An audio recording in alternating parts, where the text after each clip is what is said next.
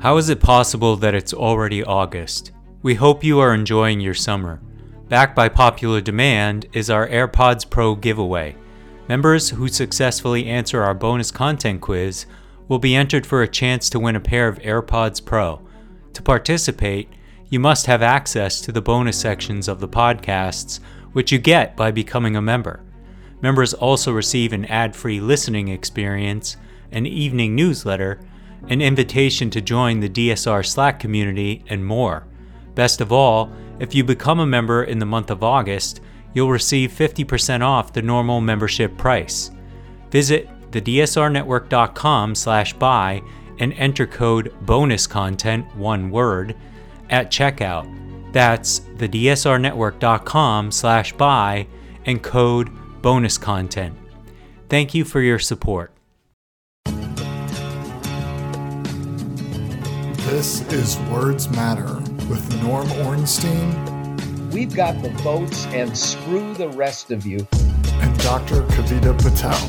These might be some of the smaller moments, with all the bombshells. Didn't catch people's eyes.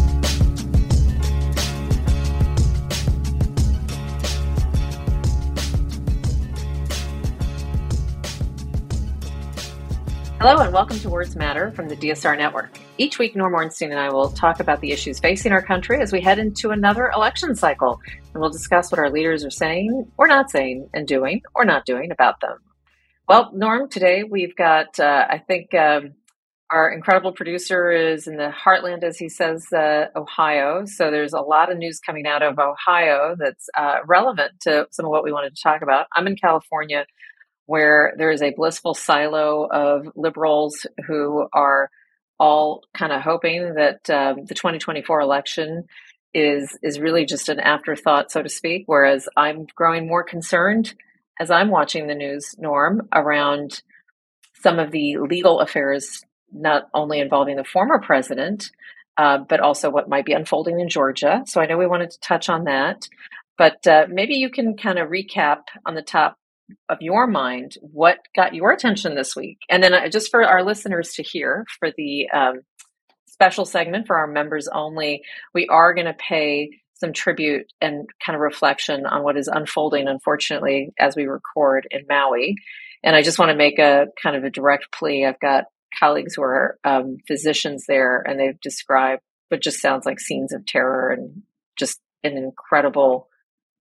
It just breaks my heart that this is probably an island that is going to experience such devastation and loss that it'll take a generation or more to come back from. So that we're going to talk about and focus on in our members only segment, but really would love to make sure everyone gets access to that. So Norm, what is top of mind? Tell me what also stuck out and struck you as important in the news this week.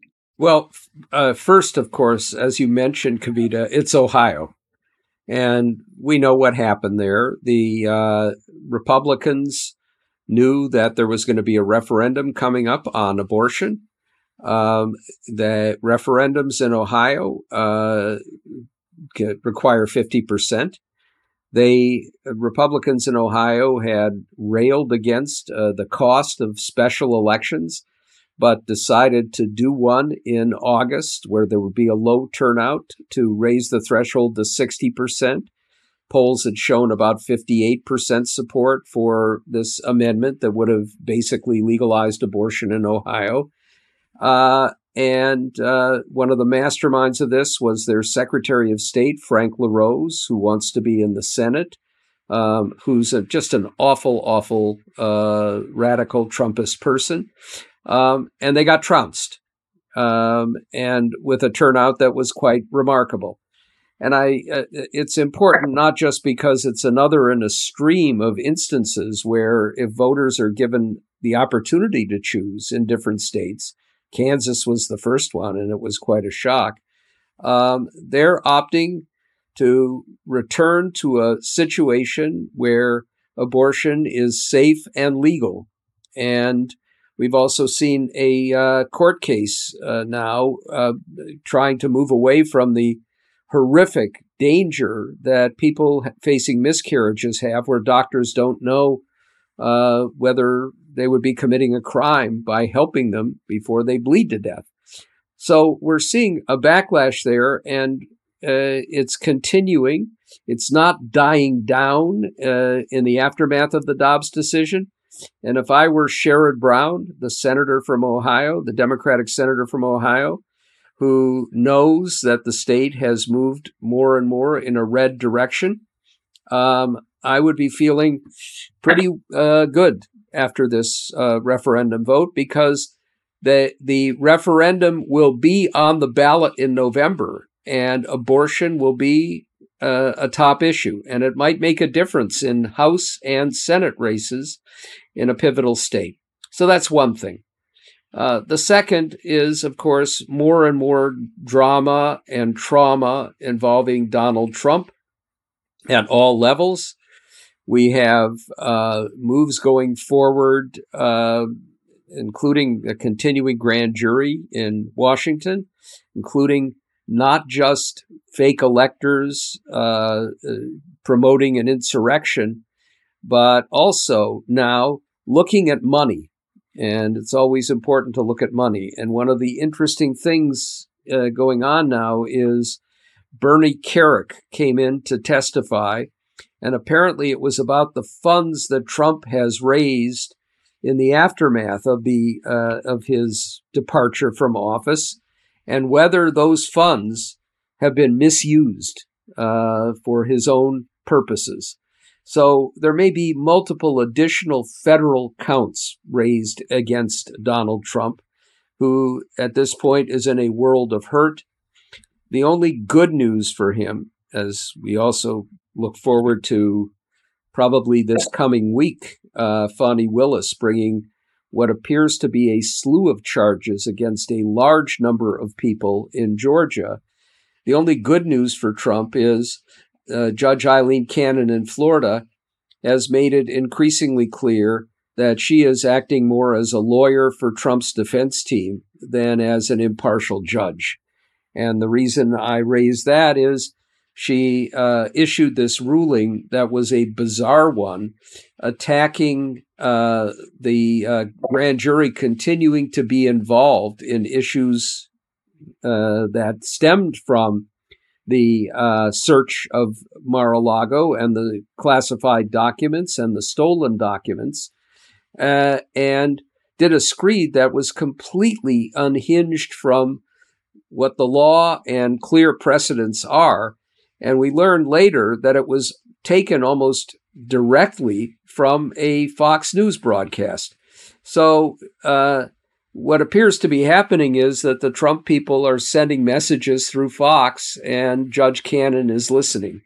Now, we could attribute this to her being inexperienced. She clearly is far too inexperienced, even if she were on the up and up to take on a case of this magnitude.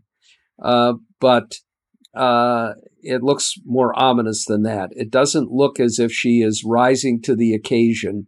And that leaves us with the at least satisfaction that we're moving forward in Washington with what's likely to be the first trial, in New York with Alvin Bragg's case, and very soon in Georgia.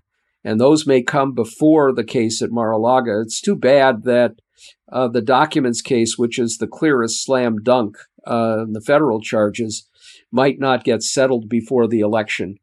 But right. So let me offer, I'm going to be 100% honest, as I always am on this podcast.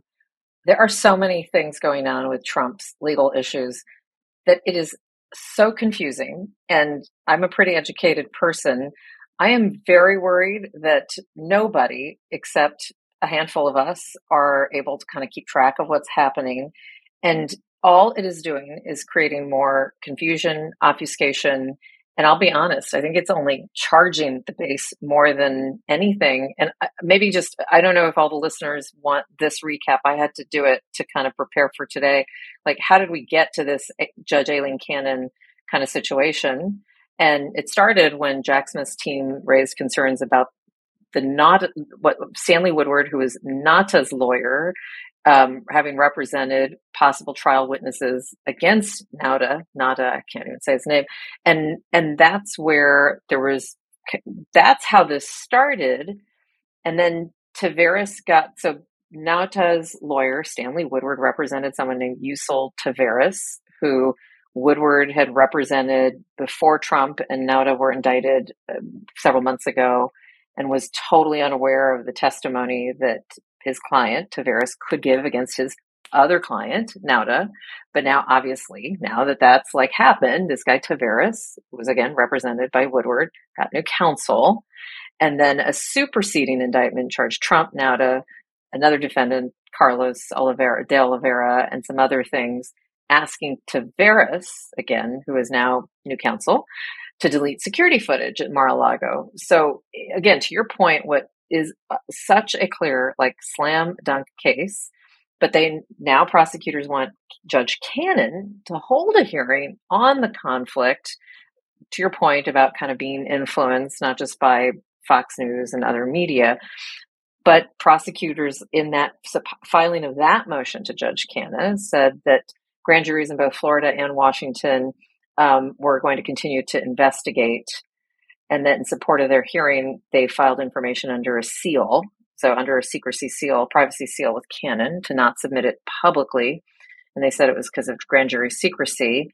And then following all of what prosecutors asked for, she basically she struck down the government's sealed filings and said that it failed to give the sufficient basis for secrecy.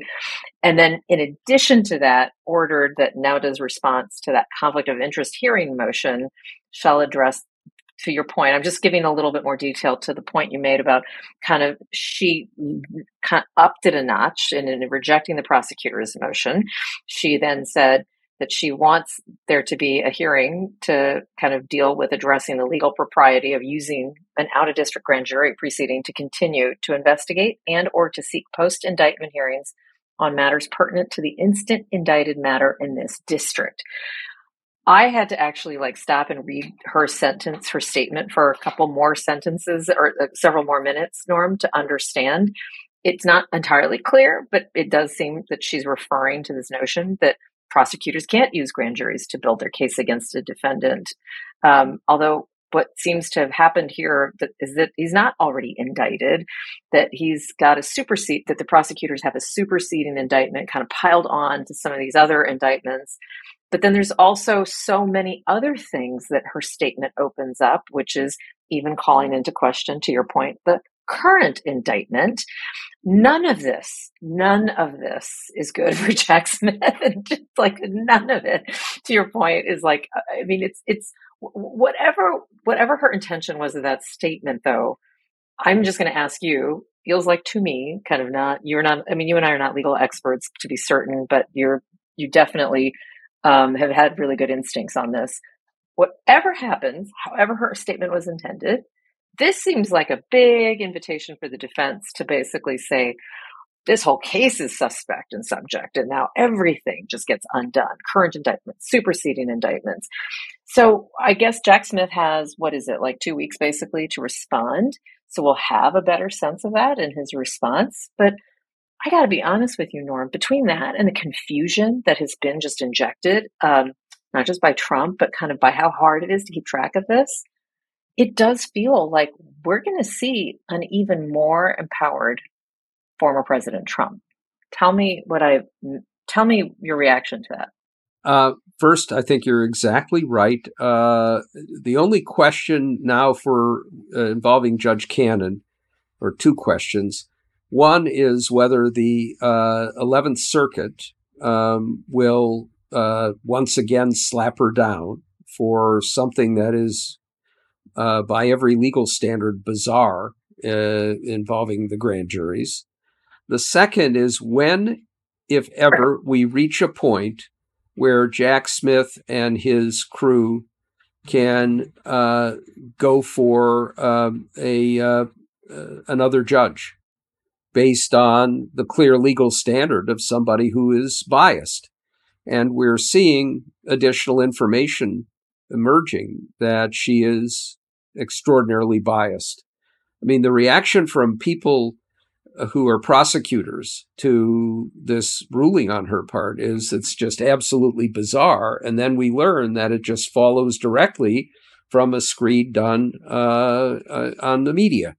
So it didn't come from the law. It came from something she saw on television, which it's still amazing to me that somebody who had a solid record, went to the University of Michigan Law School, got a significant number of Democratic votes, could be so pathetic. And she is genuinely pathetic. But I think we have to assume at this point that even if this trial goes forward, it's not going to be until after the election, and that's what Trump is banking on. Now, having said that, and Trump you're absolutely right, he's benefited by the confusion, but the wagons are circling now, and he's got a set of problems with these additional indictments going forward, and there will be more, including Georgia. He's already spent a staggering sum of money on legal fees. He's going to need more lawyers and more legal fees. He is desperately trying to use the social media to intimidate witnesses and judges. We ought to mention, by the way, Kavita, the other piece of news along these lines. We know that there have been threats against Alvin Bragg, against the judge in D.C., against Jack Smith and the other prosecutors. But the fact that the FBI went in with a search warrant to a man in Utah and ended up killing him after he had made a series of explicit threats with an arsenal of weapons against Joe Biden, who was arriving in Utah, which is the urgency of going after this guy, but also against Bragg and others who have been pursuing Trump. The power of Trump to go public in attacking people and inciting potential violence against them is another element here, and I suspect we are not far from a complete gag order, and maybe Trump is taunting the judges in these cases, but it's, any other person would be in jail right now for what he had done. You saw that, I assume you're referencing many things, including recently in New Hampshire after a Trump rally where Trump supporters were interviewed on the ground. This much I caught on clips, video, that Trump supporters were caught just kind of after around a rally on the ground and asked, so what happens if the 2024 election comes and goes, and Donald Trump loses?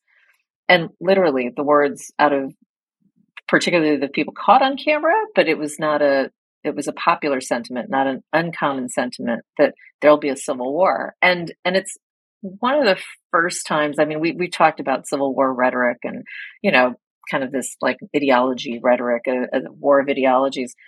I will say, Norm, I literally kind of paused, saw the clip. It was yesterday. I saw the clip and I thought, this is not when they say civil war, this is not meant in rhetoric. This is meant in reality. And I just don't know. I don't know. I just have this bad sense that bad things could happen, including Trump being more popular or being boosted and having it be a call to action. I hope what you said about Ohio, kind of the glimpse and insight this should give Sherrod Brown on his Senate seat. I hope that also gets Democrats out to vote too, clearly like it did for that referendum. But I don't know which side will get more people out to vote and what degree. And that still seems to be up for debate. And there's a lot of time between now and the elections, enough time to see an incredible swing in many directions, some of which are very dark. And that's, it's the first time I've kind of thought through what was more just inflammatory fascist comments, not being so, not that translate to plots. And as we know about January 6th, kind of coordinated attempts. But yeah, I'm just kind of doubling down on the comment you made about civil war. I mean, I will say the fact that we have now seen prosecuted over 1,000 people from January 6th with long jail sentences for many, I think has had a deterrent effect on the use of violence up to now. And up to now, we're more looking at these unhinged individuals. But your fears are sadly accurate. And it's going to be interesting going forward. I just saw that Larry Ellison, the former or the tech billionaire, multi-billionaire, is pouring a huge sum of money in to help Tim Scott. Oh, yeah, I saw that. I also saw this interview with Frank Luntz where he was talking about the evangelical community, stunned that they had booed Mike Pence, who really was one of their own, and were, cheering Trump. But interestingly, we're booing Pence on Ukraine. But Frank Luntz talking about how Tim Scott is the guy who kind of speaks the language that these evangelicals like. I am a skeptic at this point, but it's a suggestion at least that some of the billionaire class and other Republican elites are getting more nervous about Trump, not because they're appalled by his behavior, but because they think that it makes him weaker in a general election campaign. And I suspect they'll be influenced by Ohio as well. But the fact is that these establishment figures didn't want him in 2016, and that didn't stop him. And he's still the odds-on favorite to win a nomination. And I think you're right that a lot of his support is shoring up. And a lot of it is going to be there because of people who think that he is being unfairly railroaded, who don't look at any of the evidence, and who want to stick it to the opponents, to the other tribe. Put that together with one of our favorite villains, No Labels, and we have to be very, very nervous that all these legal troubles notwithstanding, it's not out of the question that Donald Trump could get elected in 2024. And if that happens, this country is toast. Yeah, you and I have spoken about some of the timing of, obviously we've got these indictments and then potential just potential verdicts and trials and sentencing and all of that could get somewhat delayed. Looks like some of it will be before the election, but still, it doesn't matter. I think, or it's just it's a reality that I think. So then let's maybe kind of pivot to some of what Democrats are doing in response, if you wouldn't mind indulging us and telling us. I will say that I've been waiting for, I know that there's been like a little bit of a reboot of Kamala Harris to kind of show like, yes, she is indeed my running mate. You notice that that's kind of getting a little bit more organized. I think you may have also noticed they appointed, since the Democratic National Convention is going to be held in Chicago, they've appointed what I think might be a first ever in the DNC for like kind of an all-female leadership team.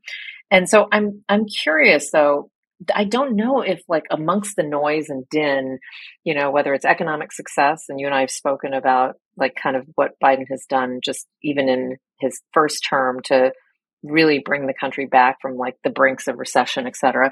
I don't know if anybody's giving enough credit. And then I think on top of it, it does feel, it's a little bit like, in grade school, like the kid that threw the loudest temper tantrum got the most attention. And that's essentially what kind of is happening on the level of the country.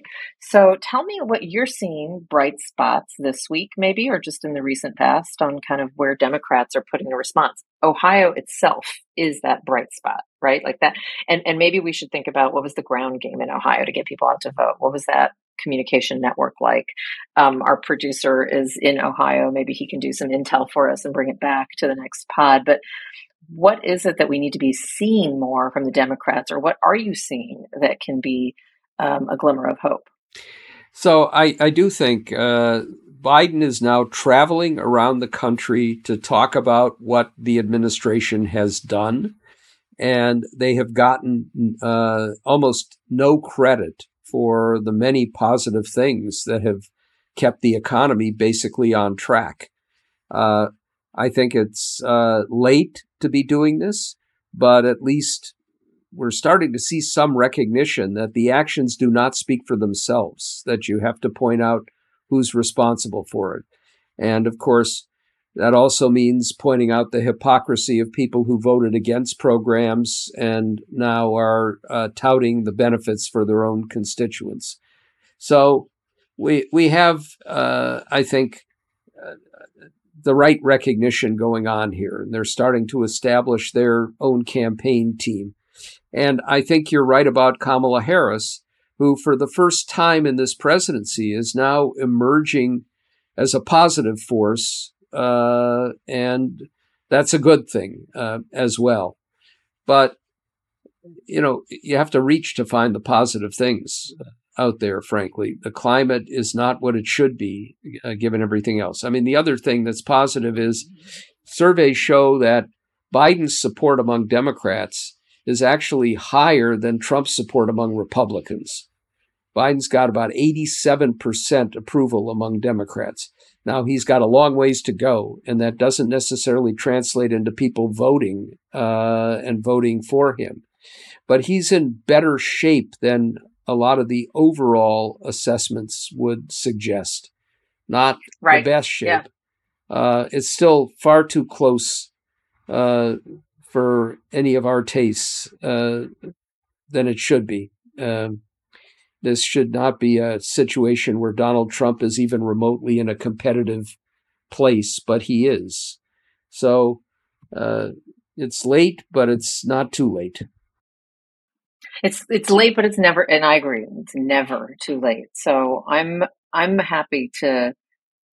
more than happy to keep profiling positives, wins, also where Democrats have flaws. You and I have not been shy about being critical as well. So if I had to do a little prescribing, and we'll wrap here so that we can get to some of the comments about Maui in our next segment. But if I were to give my doctor's prescription, I really wish that the president and vice president, as you well know, have one advantage over everything anyone else in the American public does, and that's the podium, that's the press briefing room, that's any reporter being willing to come and listen to, even like a 10-minute announcement on like drug discounts, which the president's done.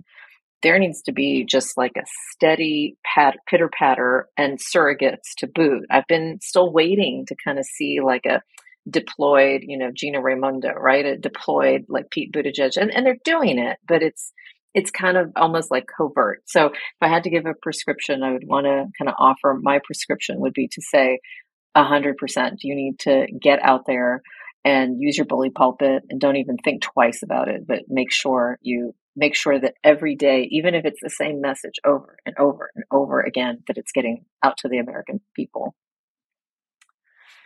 All right. Well, Norm, I'm going to kind of stop us there. I want to thank our incredible producer.